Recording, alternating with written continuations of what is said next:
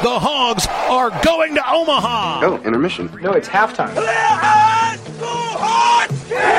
You can actually feel Razorback Stadium shaking underneath our feet right now. You just got to keep living, man. Livin. Arkansas wins the national championship. What I say when it comes to this basketball team is the law. Absolutely and without discussion. I have been trying to get you together with Ty. Strikeouts are boring. Besides that, they're fascist. Throw some ground ball. More democratic. This is the Halftime Podcast, presented by Jeff's Clubhouse. All right, so, I mean, what is one of the topics across college sports that is spoken about, that is asked about almost 12 months out of the year? And it was something that Greg Sankey, SEC commissioner, addressed when he was first asked about realignment at SEC Media Days. Ty, you were there listening to his speech and his address to the media, and then the questions came. I don't remember if it was the first question that was asked, but it was certainly one of the earlier questions that was asked, because realignment is the sort of thing that completely changes the college sports landscape. I mean, you just look at the last time that the SEC has grown, and at least in football, it has not meant very good things to Arkansas with the introduction of Missouri and Texas A&M. I saw, what did Greg Sankey answer about it? He said at one point it was on the back burner. Now, what did he say? It's in the kitchen cupboard. Kitchen. What did you say, cupboard? I think he said kitchen cupboard, right? Yeah. So, this is the northern southern thing. Cupboard, cupboard. How am I supposed to say it? I've never heard of a cupboard. I think I've only you're heard right. of a cupboard. I think I'm dumb. I'm sorry. That's what's that movie as a kid that I watched? I think it was the Little Indian in the Cupboard. There's this movie. Yes, I remember you know what I'm that talking movie. about? Yeah, I'm stupid. I had a brain fart there, so I'm just looking at it how it would sound. That's not. You how had it a dumb moment. Hey, yeah. I'd say what? That's one of the most honest moments in this show's history, right? Can I say blonde moment since I have blonde hair? You are blonde. Does that work? Yeah. Okay. And it doesn't matter if you're man or woman. I mean, you can all have a blonde moment. Exactly. And then you can be like me and just have a bald moment and just forget what it is that you were talking about anyway. So we had Chuck Oliver on, Phil, during SEC Media Days last week, and one of the questions I asked him was about the college football playoff potential expansion, if he thought Bill Hancock and his crew would expand that before. And he actually pointed us in a completely different direction in the topic we're about to get into, that he thinks realignment is what the conferences, the coaches, and everyone else is gearing up for when these contracts go out. Well, and there's like a almost expansion, not expansion, but realignment occurs almost every 6 years. I mean, it's been, when was the last round of realignment? I think that was when TCU and Utah got out of the Mountain West. TCU tried to be a Big East school for a year and then goes to the Big 12. The Big 12, of course, was looking into expansion. They had all those candidates parade through. I think it was Houston when they were talking about some of these schools like Memphis and other universities, and then it decided to just sit pat. And now you're kind of at a point where it's almost expected that there will be changes in the conference landscape, and a lot of it's because of television deals. I mean, this is where so much of the money is coming in. And I mean, let's be honest. You can say realignment is about getting universities that are similar in scope and similar in prestige or similar in the way they treat academics and athletics at the same time. But a lot of it is really just about a geographic footprint of eyes to television sets. And even in today's age, it's different than just the TV sets. It's about getting all the rights that you can possibly get, not just for football, but for basketball, baseball, Olympic sports, everything else into one package. And then, you make it part of a package for a cable network or in some cases just an app.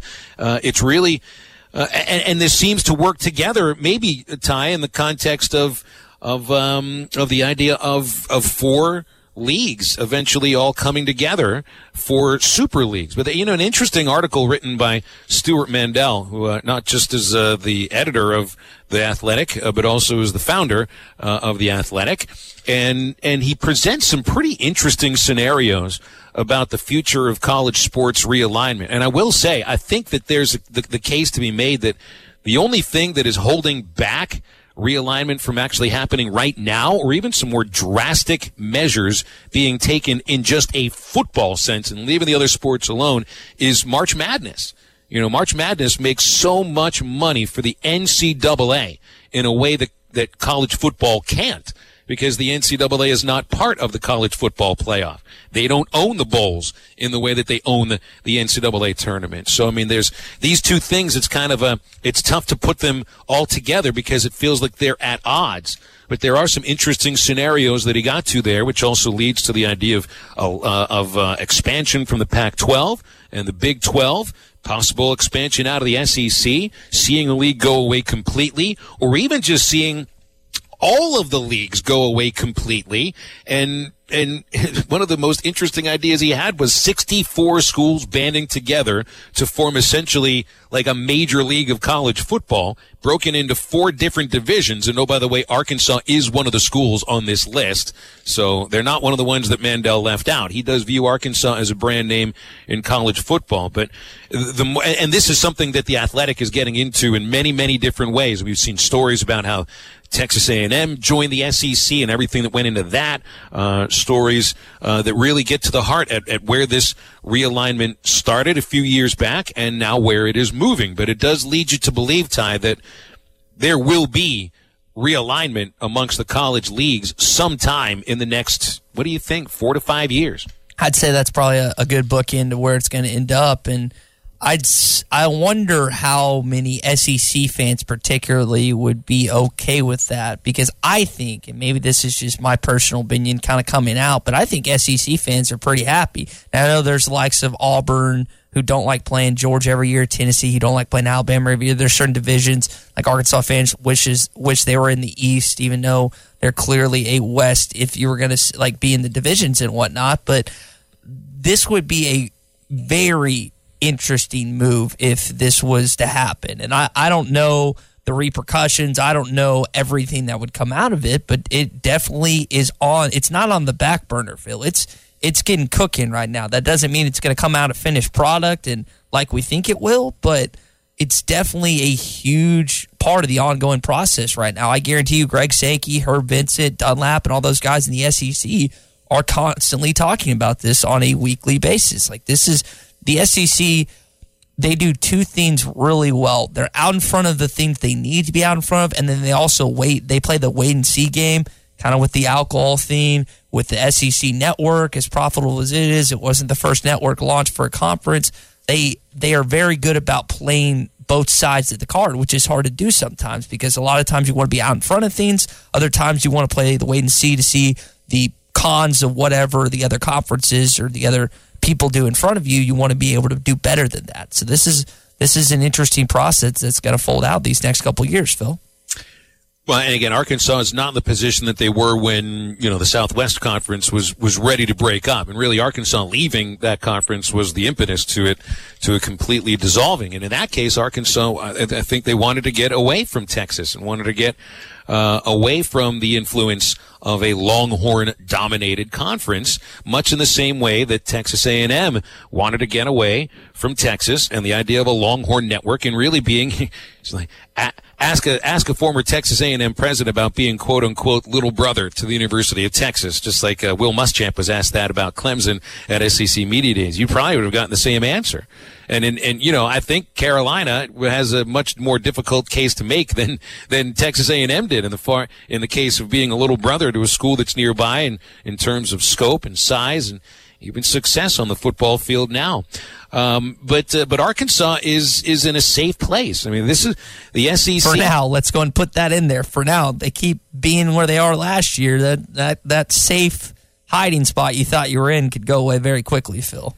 Well, I don't see Arkansas ever being kicked out of where they are. I mean, I think it's understood. It feels to me to be understood, especially when I'm looking at this idea that Mandel had of what he calls the College Football Premier League, which he calls a hypothetical 28-team league, where Arkansas is one of the schools. I mean, Missouri's not in this Premier League, and they're out of the SEC right there. They are not viewed as one of the 28 brand names in college football, and perhaps, there are other schools that maybe you would think would be on there that aren't either, but South Division has Arkansas with Alabama, Auburn, Georgia, LSU, South Carolina, and Tennessee.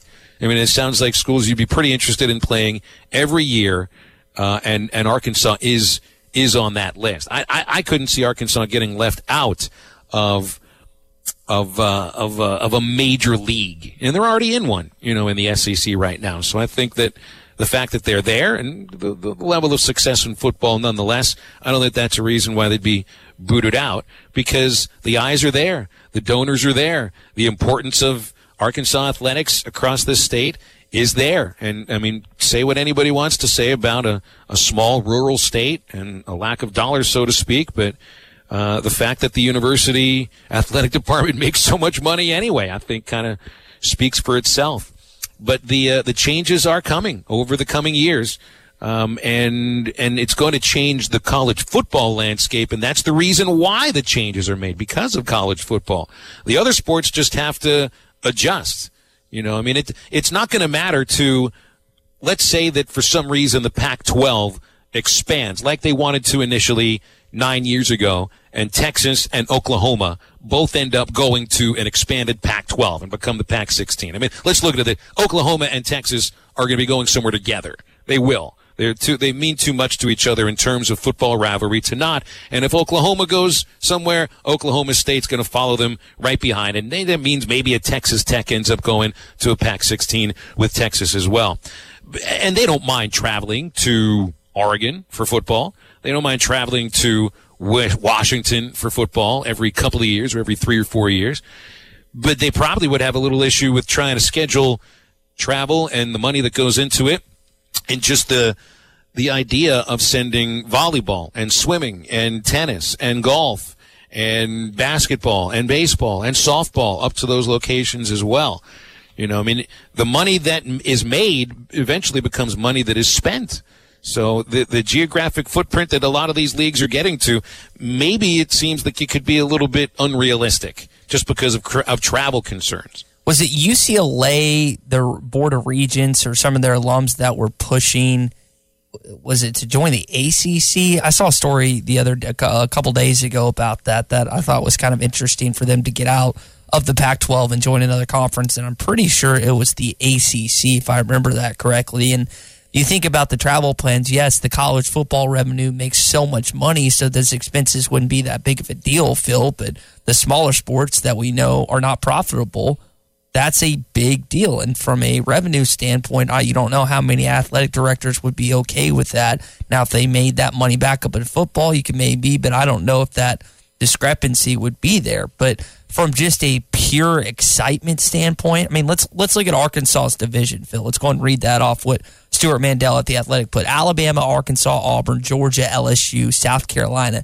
and Tennessee in the South Division. I mean, from a college football standpoint, to see them play, I know that Arkansas ranks below probably every single one of those teams except for being close with that South Carolina, and that's awesome. And to see Ohio State play some just stud teams like Wisconsin, Notre Dame, Nebraska, Michigan State, Michigan. I mean, those are Big Ten teams, couple plus the Notre Dame game. I mean, these are some fun divisions, Phil. That would be great for college football. But as you mentioned, you can't let it affect the other sports, even though it might. We'll see how they would do that. So there's so many different scenarios that are probably boggling on through all the bigwigs' head when it comes to making these decisions. I'm sure that they're trying to balance out and decide what they're going to ultimately end up doing in a couple of years, because it's a big decision awaiting them for sure. You know what I think a big realignment would do? It would force every school to then add probably a 9th conference game. I mean, I think is what you're looking at, rather than the 8 that a couple of the leagues are working with now, including the SEC. And it was Childers last week, Phil, that said they won't do that until they won't. He didn't think they would realign until they added a 9th conference game. I think it was him that said that when he had him on the program last week. Well, other ideas of, massive independence in college football, which used to be a thing. I mean, you forget Penn State was an independent when they won a national championship in 1988. Florida State was an independent. Notre Dame continues to be the only successful independent year in, year out, although Army West Point, I think, is kind of showing that they can do it too. But what about the idea of like a USC going independent? Because, I mean, let's be honest, when it comes to the Pac-12, USC and potentially Oregon are the ones that draw the most eyes, and USC by far. You know, it's the same with the Big 12 and Texas and Oklahoma. It's the same with the SEC and Alabama and LSU, really, that draw more eyes than anybody else. You know, but the SEC remains one of those leagues that shares revenue equally when it comes to the television contract. The Big 12 does not. The Pac-12 does.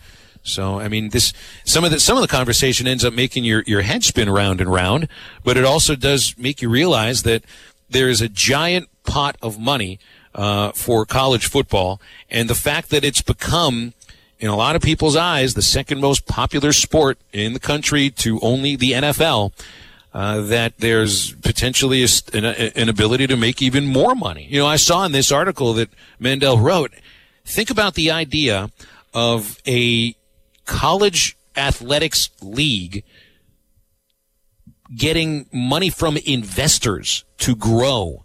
And that is, the Pac-12 is looking potentially in raising $750 million from private equity firms in order to grow, which in that case, if you're bringing in investment, that means you're expected to deliver return on investment. So then you're taking, I mean, we know that these are businesses, you know, that are under the umbrella of educational departments, in a sense. I mean, these conferences, air quotes around educational departments. Yes, these conferences represent educational institutions' athletic arms, but they make money. They make money for the suits that sit in the offices in each of the conferences, for ESPN and the television partners, and they're expected now, if you're going to go to a private equity firm and get money from them, you're expected to make a lot of money for those people. One way to do that, grow the league.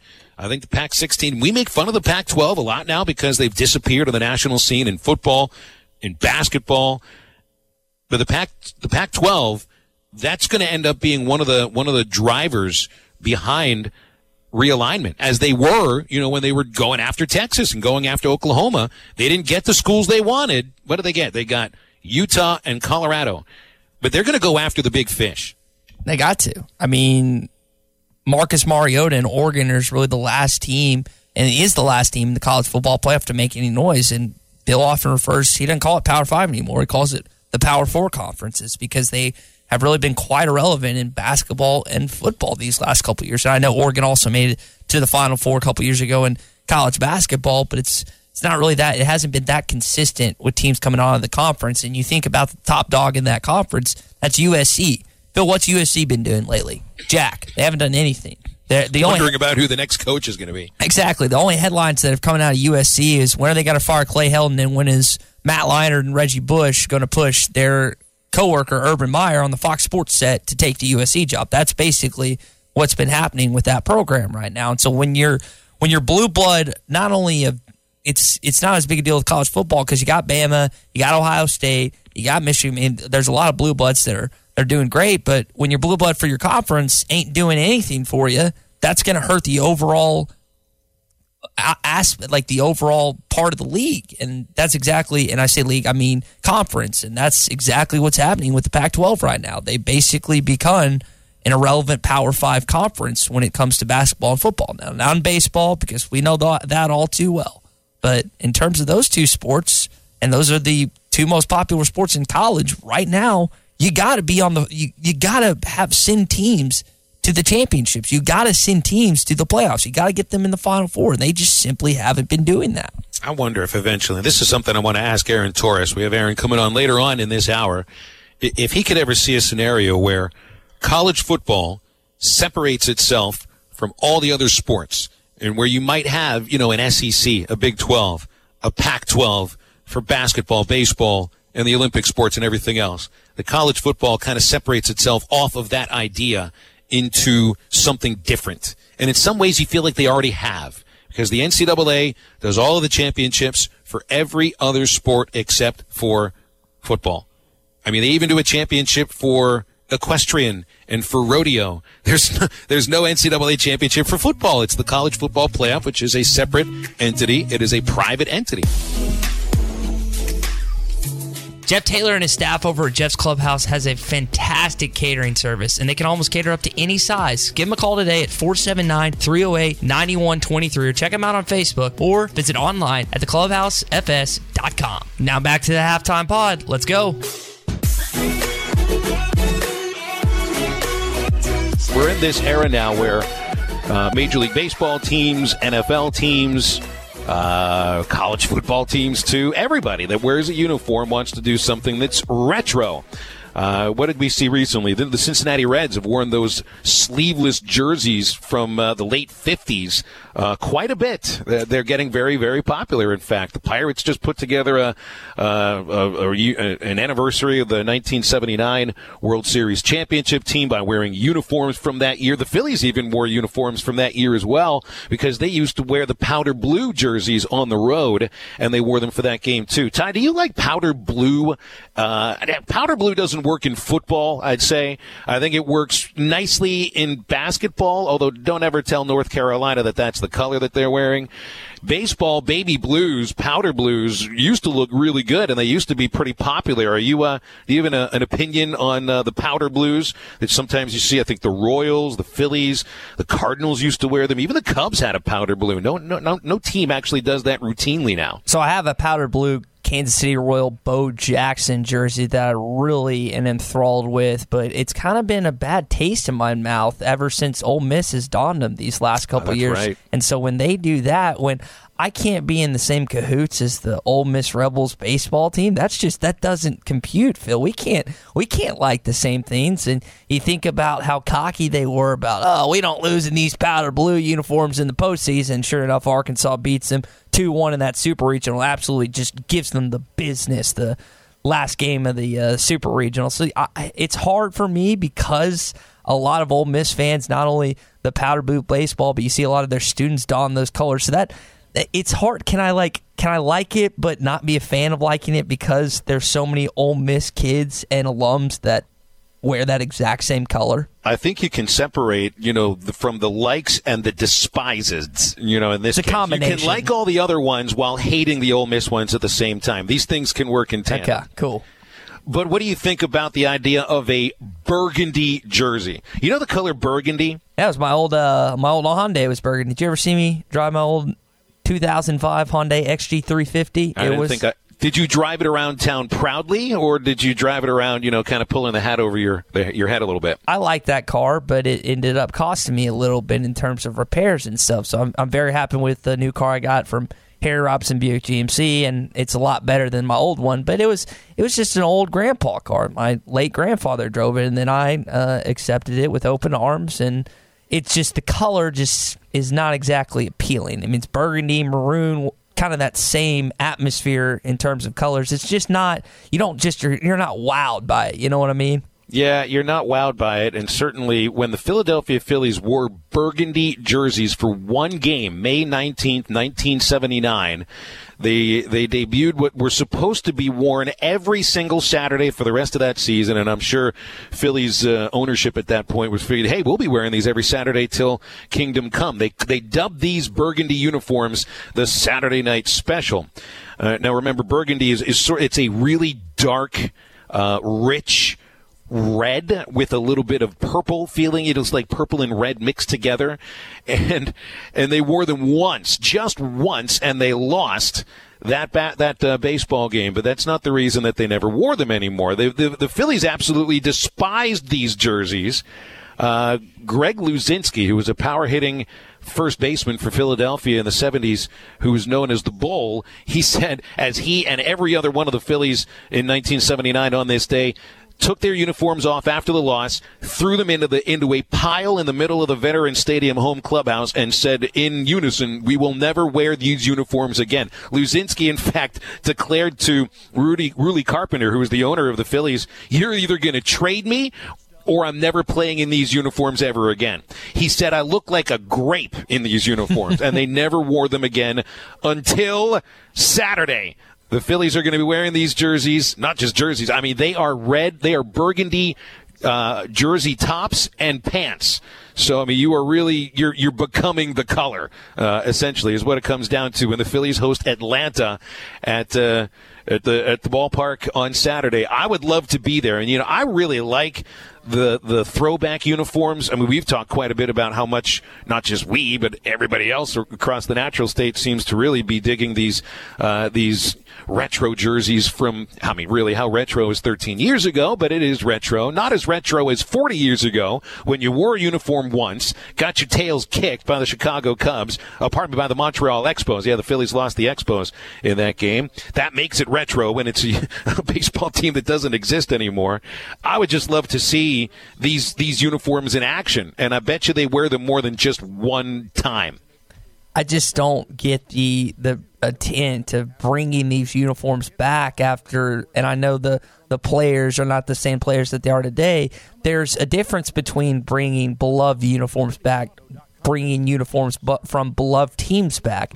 But when you do this, just doesn't make a lot of sense, Phil. Based on the story you just told me, it doesn't seem like the former Philly players, and I'm just going to go under the assumption that the current Philly players want to wear these uniforms. So why do it? Why do it at all? I know there's color combinations that not every team member is a fan of, but when you have in unison a team declaring, we will never wear these again, and then I know it's way down the road, but I'm wondering how enthralled these current Philadelphia players are to putting on these uniforms, because it doesn't seem like, and I know there's the generational gap that we have all the time, but I don't think maroon has transcended generations. I don't think people liked it then, and I don't think people really like it now. One really interesting aspect of these uniforms too, they're zippered jerseys. I've never seen this in professional sports, really. This is just weird now, man. It is getting really weird, because in the 70s and in the 80s, you had a lot of just pullover baseball jerseys. The button-ups became popular again, I think, in the 1990s. And these Phillies uniforms, they actually did have these zippered uniforms in the 70s. So they are zip-down, zip-up unis, which makes them unique, too. So I don't know what the players think about them now. Maybe it depends on whether they win or lose. You mentioned your trip to Pittsburgh. My first FOMO will be that, in fact, I've never been to Pittsburgh. Our mutual friend Max Hers, apparently it's a pretty cool place. Great sports town. You got the Pirates. You got the Penguins, the Steelers, obviously. I've never been to Heinz Field. I've seen it a lot of different times. That would be a really cool atmosphere, I think, to attend. I've never had, is it Primanti Brothers? Primanti Brothers, that's right. It's funny, I had a couple of friends that were in Pittsburgh last week that are St. Louis Cardinals fans. One that's from St. Louis, and then Steve Owens, who listens to our show quite a bit. He's the voice of UCA baseball and women's basketball, and is a longtime Cardinals fan. They were both at the same game, not together, but I'm getting separate texts from each of them as they're driving to the stadium. Where should I go? Are there statues to look at? Which Primantis should I eat at? I mean, these are the questions that I think any Pittsburgher that's in the so-called Pittsburgh diaspora, like myself, will get when any of our friends travel to the Burgh. So, yeah, Ty, I mean, I can tell you where to go now, but I think I should actually just wait until you get there and then tell you where to go. Is there anything else that I need to just get to look forward to when I eventually make a trip up to Pittsburgh, or as you and so many others call it, the Burgh? The first thing you'll do is when you come into the city, you'll land in the airport, and then you'll get in a car and you'll ride on the Parkway.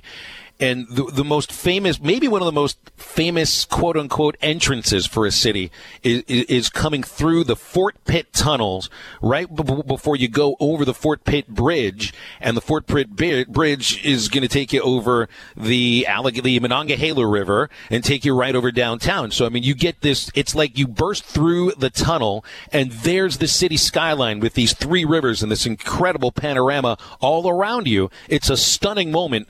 But make sure you're not driving at that time, because you're also going 65 to 70 miles an hour over a bridge, over a major river, and so you don't want your head on a swivel at that moment. Cool. I'll keep that in mind. But yeah, I got a little FOMO that you'll be in the Burgh this weekend. I'll be back. Actually, I'll be going up to Fayetteville tomorrow, and I'll have a good time there. But I do eventually want to make my trip up with Northeast. That would be the term, right? It's definitely Northeast.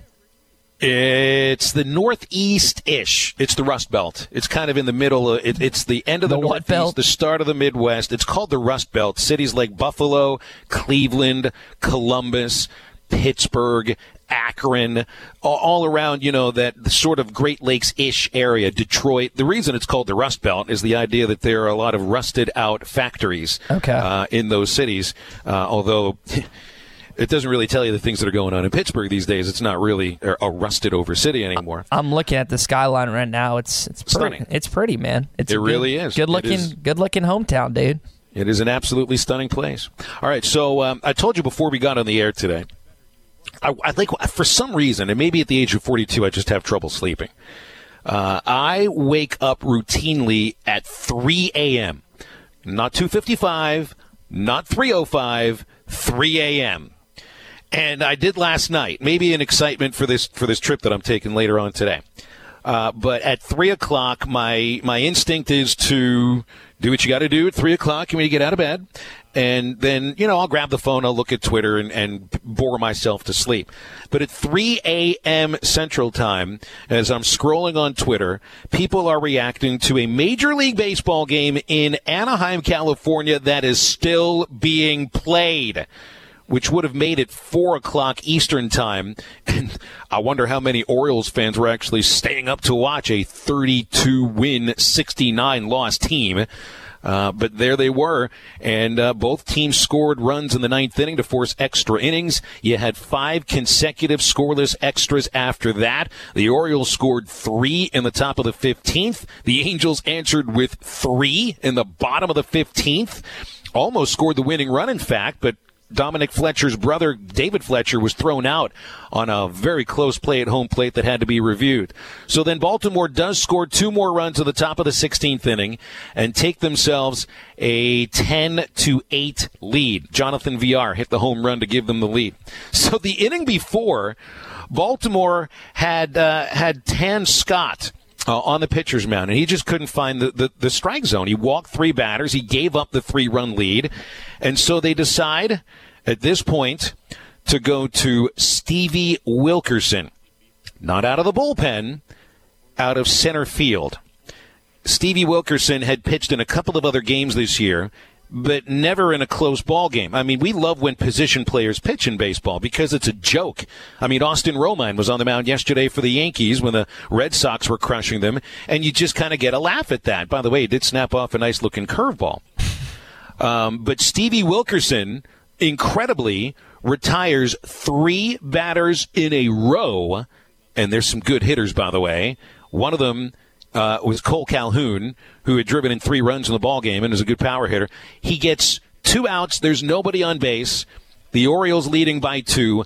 Future Hall of Famer Albert Pujols walks up to the plate and pops out to short center field. Stevie Wilkerson became the first position player ever to record a save as a statistic. That stat has been kept since 1969. That isn't to say that a position player didn't close a game and actually would have earned a save before 1969. It just wouldn't have been recorded as a save. Still in all, 1969 is 50 years ago. No position player has done this. Stevie Wilkerson did this without throwing a single pitch faster than 60 miles an hour. I mean, I thought velocity was supposed to be tantamount to success as a pitcher. I was keen, dude. I guess so. Stevie Wilkerson threw 14 pitches. None of them would have gotten him pulled over on the freeway. He was literally lobbing the ball to home plate because a guy that's a center fielder is going to have a good throwing arm. Mike Trout just threw a ball 98 miles an hour from center field a couple of days ago. Yeah. Right. Center fielders have good throwing arms. Stevie Wilkerson, and I've never seen him play before, but I'm going to tell you he probably has a hose. But he decides to just lob it up there, whatever he needs to do to get over the plate. Uno, dos, tres, heroic and historic save. And, oh, by the way, Baltimore still sucks. They're 33-69. So, Phil, on that note, I actually watched a highlight video yesterday on YouTube. It just popped up on my timeline of pitchers pitching under 60 miles per hour, and it was just these crazy curveballs that, like, took weird directions and were so slow. And I kid you not, I don't think I saw a single hit from any of the batters because it's such a weird, odd pitch, and I don't think it was 100% all curveballs, but when you're seeing 90, 80, even upper 70s, and all of a sudden you go below 60, it's like it's coming at you like a snail, and of course you're going to whiff on it. It's a hard, and you know this better than I do, playing baseball. Well, I mean, there are change-ups, and then there are change-ups against change-ups. You know what I mean? Like a good change-up is going to be, let's say you throw 90, a good change-up's at 80. But then there's the triple change-up of like 55 miles an hour. And these were not ephus pitches, which is a baseball term that doesn't get thrown around very much. The ephus is more than just a lob. I mean, it's throwing a pitch straight up in the air, kind of like a softball slow pitch, straight up in the air, and have it come down at such an angle that the batter practically has no chance to make contact on it. Rip Sewell's the one that invented this pitch in the 1950s because he shot himself in his foot and he couldn't throw a pitch a normal way any longer. So Pascal Perez threw a couple of these pitches. There's been some major league pitchers that dig in an ephus every once in a while, but this guy was just lobbing it up. I mean, it was like he should have just been underhanding it, just like sitting it on a tee for these major league hitters, including a Hall of Famer in Albert Pujols. Baseball just makes you shake your head and cry sometimes. All right, so you've done 2 baseball ones. I'll go ahead and kick it off with my first one. Benny Baseball against the Yankees last night. 3 for 5 with an RBI, 3 runs scored. This is the most lopsided win in this rivalry for the Boston Red Sox. 19-3, they won this game versus the Yankees in Fenway Park. Masahiro Tanaka, Phil, he gave up 12 earned runs in an inning, the second most by a pitcher in any game since the ERA became official for the Yanks. Pretty incredible. Apparently this guy does not bode well when he faces off against the Red Sox, but I get a little FOMO that I didn't see the New York Yankees just get clobbered because I'm not a Red Sox fan. Obviously, I'm going to pull for Andrew Benintendi, but just to see this game last night and how it ended, that would have been a fun sight to see last night. Well, I mean, 7 runs in the first inning, 5 runs in the fourth inning, and a couple of the position players did get out there and pitch. So, yeah, that seems to be a theme on our FOMO stuff today. By the way, I also saw that was the Yankees' first visit to Fenway Park all year long, which just doesn't seem right. It's a little late. What is July? What is it? October's coming up? Jeez Louise. That also probably means, the Major League schedules know what they're doing. Yeah, you're going to have some Yankees-Red Sox games during pennant race time. Although, looking at the standings, New York's got a 9.5 game lead over second-place Tampa. Boston's 10 games out. Boston's coming on, though. I saw with yesterday's performance, they have taken over the Major League lead in runs scored. So, I mean, they still have the sort of lineup that can compete with anybody. Got the bats, man. And we always talk about pitching and how important it is, but the way that hitters are going this year and people are complaining about the new baseball, it might help if you're the best hitting team at the majors. So I'm going to stick with baseball for another FOMO here, and it deals with another Yankee, actually a former Yankee, who is now a Texas Longhorn. Troy Tulowitzki, who had been one of the best shortstops in the game during his time with Colorado, but just couldn't stay off the injured list with Toronto, and he missed all of last year. He'd signed a free agent contract with the Yankees, more as just a kind of a shot in the dark for New York if they would be able to figure out a way for Tulowitzki to show some of the things that he did when he was, literally one of the best players in the game for a good 6-7 year stretch. But he's been on the injured list practically the entire season, only 5 games played for Tulowitzki, and he promptly retired yesterday. And then he signs to be a volunteer assistant coach with the Texas Longhorns. This is now the second time in a week that a former Major League All-Star decides to go to a college program, a high-profile college program, and join as a volunteer assistant. Although Matt Holliday has already been retired for more than a year when he signed on to work for his brother Josh as a volunteer assistant. And now Tulowitzki is going to do the same thing for the Texas Longhorns. Although he is from California, he did not play at Texas. He played at Long Beach. I don't really know what he's got to do with the Texas Longhorns, but he's going to try to dig him out of a 27-27 season. I find it interesting, that major league guys who don't need the money are now signing to be volunteer assistants with high profile and high performing college baseball programs just a couple of months after the whole hullabaloo and the displeasure and the anger that came from a lot of coaching staffs when college baseball as a whole said no to paying a third assistant. So now they get volunteer assistants that don't need to be paid. And my FOMO is and it's not even a FOMO really, because I worked with I worked with former Major League All-Stars and award winners when I worked with the Travelers as Major League coaches, guys like Mike Hampton and Tim Bogar. But the Razorbacks, Arkansas doesn't need one of their former All-Stars to come back and be a volunteer assistant coach. They don't need that extra spotlight on them because they have, a former MVP that's working with the catchers or working with the shortstops. But I guess a little bit of FOMO that you don't have a major leaguer on the staff. Although I will say you had Wes Johnson come off the staff and elevated to the major leagues. And from everything I know about Nate Thompson and Matt Hobbs, these guys could be very successful professional baseball coaches. They're paid better in college, and they probably have more of an impact too. Phil, real quick before I go into mine, if there's a former Razorback baseball player that you would want on the staff additionally, if they did add that third assistant coach, who would it be? Oh, man. I mean, actually, Bubba Carpenter, my partner in the booth, is already a coach. And I don't think he's ever looking to get into college coaching, but he's got the ability to communicate and connect with today's, high school player and college player. And obviously has that love for the Razorbacks and the pedigree of a guy who played great at Arkansas and had a fruitful professional career, including a cup of coffee in the bigs.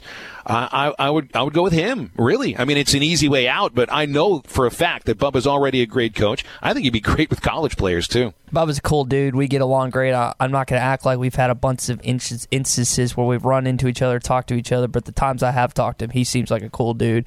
And based on what you're saying about his baseball acumen, I think that could be a good fit. All right, Phil, my last one, I was joking with Derek Ruskin, host of Ruskin and Zach, along with Zach Arns, our Drive program on ESPN Arkansas yesterday, because his shtick for quite some time has been he's more, call it how he sees it. A lot of times he sees it in the negative limelight, and that's fine. Arkansas athletics has had a lot of periods throughout its history where things have gone wrong, coaches have gone awry, and a bunch of assortment of things. And it was funny to hear Ruskin yesterday be so positive. He let off his show with what could happen if Arkansas go right. And I texted him, and I was like, will the real Derek Ruskin please stand up? Because I've listened to him for countless number of years, and there's not a lot of positives that come out of his mouth. And I'm not, again, I have a great relationship with the guys. We have a good rapport. He's a good dude. And I'm not dissing him by any means. It's just funny to him kind of go full 180 on the spectrum and be positive and be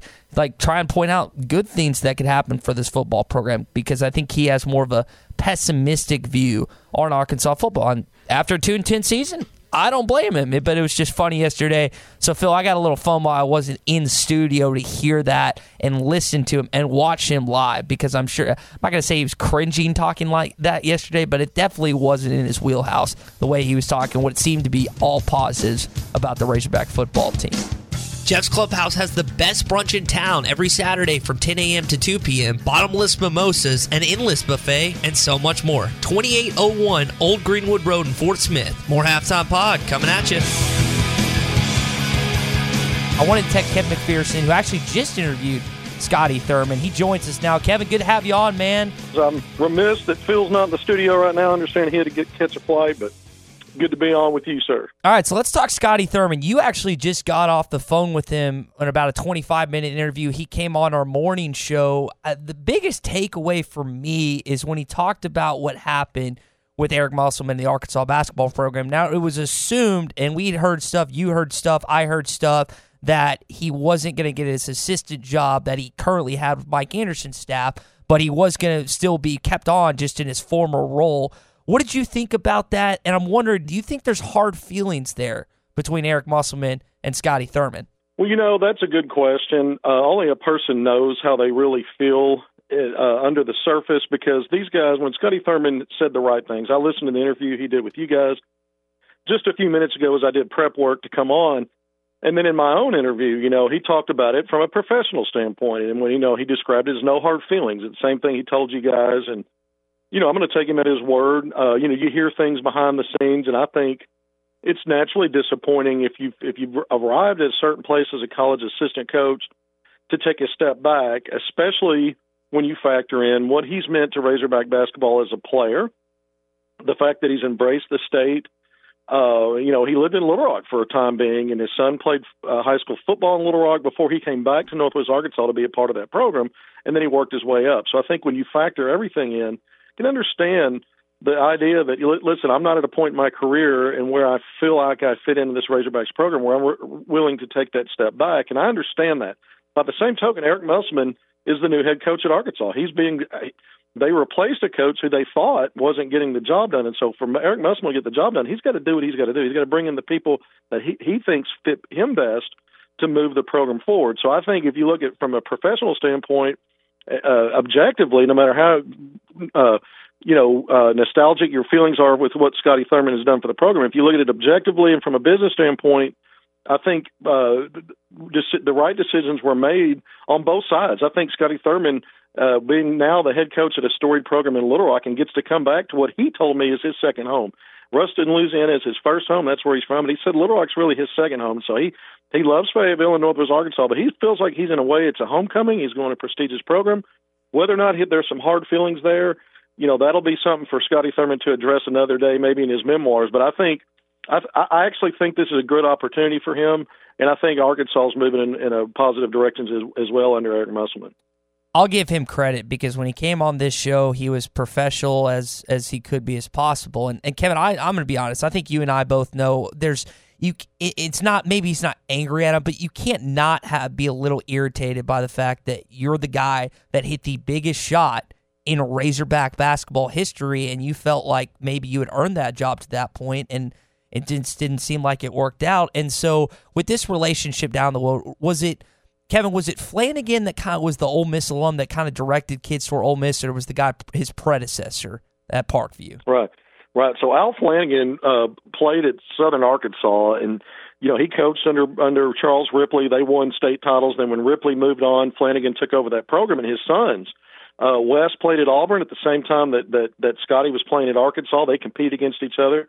Jason Flanagan, the younger brother, Al's other son, went to Ole Miss and played there. He's now the head coach at the school that Macon played at in JUCO. It just slipped my tongue for a minute.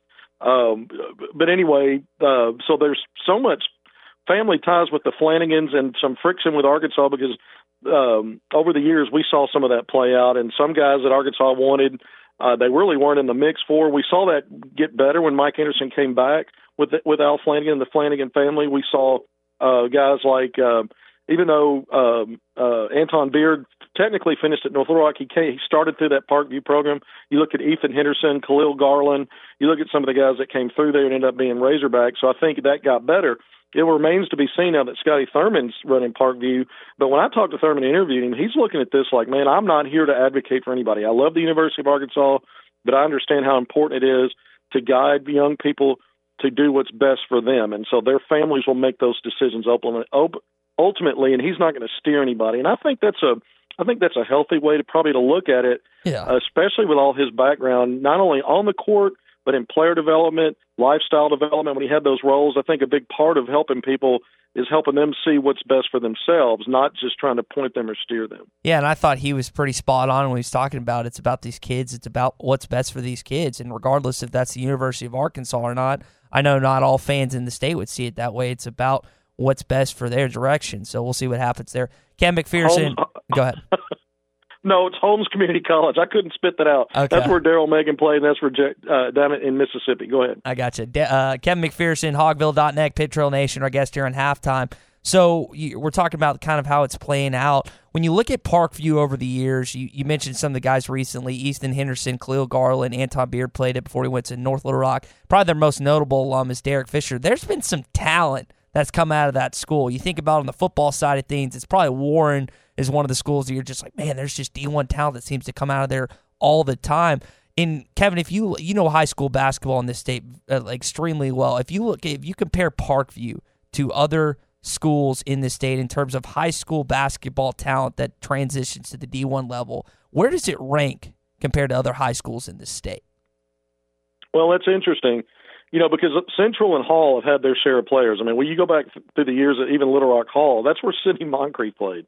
That's where Bobby Portis played. There's been but Tim Scott, who played the Razorbacks, Ellie Freeman, and there's been so many more. I mean, they're great players that Little Rock Hall's got a storied program. So it's almost like you have to throw an asterisk in, because Central's had it too. I mean, Joe Johnson played at Central. You've had a lot of guys that came through that program.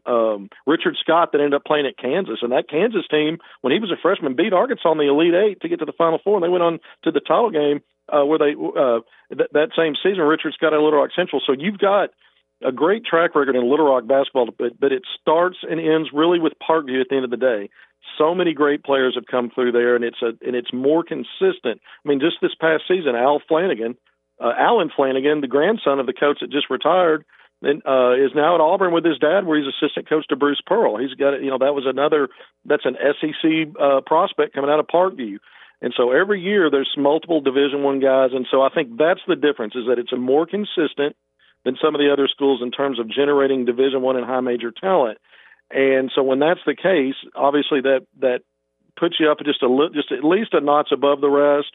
There are some seasons, obviously, Parkview doesn't win the title every year, but it is the best program in the state, not only in terms, I think, in how good the teams are, but the individual players and what their ceiling is and where they end up. You think about the video you posted a couple months back when Hall was able to sweep Parkview, and they cut down the nets and they brought the brooms. How much is this rivalry going to be ramped up now that the Ruston Rifle, Scotty Thurman, is the head coach?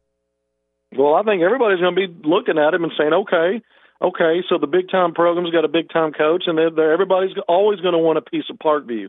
And you're right, that's a big rivalry. That was kind of a shocking thing that went viral, that video, and to come on in high school basketball, you just don't see a lot of that. But I think it speaks to the fact that, when you've got the rep that Parkview's got, that's going to create not only rivalry, sometimes it gets intense, but it gets chippy. I mean, you go to these games, and I tweet this all the time, in Little Rock, and I call it the 501. There is not a dull night in this city when there's basketball being played. It is not. Not Tuesday night, not Friday night, not on a Wednesday when they're playing a makeup game because of a snow day. It's never a dull night because of that kind of those kind of rivalries. And when I talked to Scotty Thurman about that, he said, "Look, man, you don't have to sell me on it." He goes, "I lived in Little Rock, and I've recruited this state and been at the college level." He understands that. He knows that conference he's about to step into, arguably the toughest conference in the state, and so it typically is. So, yeah, I mean, it gets ratcheted up, and those rivalries, it's going to be fun, man. This is going to be exciting because when you look at Central Arkansas, you've got Darrell Walker, a former All-American NBA player coaching the Little Rock Trojans now, going into his second season. You've got Joe Klein on the bench over there at Little Rock Catholic. You got Todd Day at Philander Smith. I mean, you've got guys that have been great players, and not only in the Razorbacks program, but they've come back and embraced the state. None of those guys are Arkansans, they're not native Arkansans, but they're Arkansans now. And I think it's a little fascinating. I think sometimes we're such a big football state that some of these stories get slept on a little bit, but now Scotty Thurman coming to Little Rock Parkview, there's more to talk about. Ken, we got about 30 seconds, so be quick on this one. You're meeting up with Bobby Portis later today. What's he got going on coming up? Well, he's got a celebrity basketball game coming up that's going to help benefit his foundation that's fairly new, and we're going to talk about that later today on another program. And I'm going to do some work behind the scenes. I'm going to make sure he comes on your program to talk about that. I'm not going to spoil anything that he's got to say to sell it, but I'm going to get him in with you guys. And man, what a great guy! What an ambassador for basketball in Arkansas. And he's definitely the face, I think, of the program on the pro level for the Razorbacks.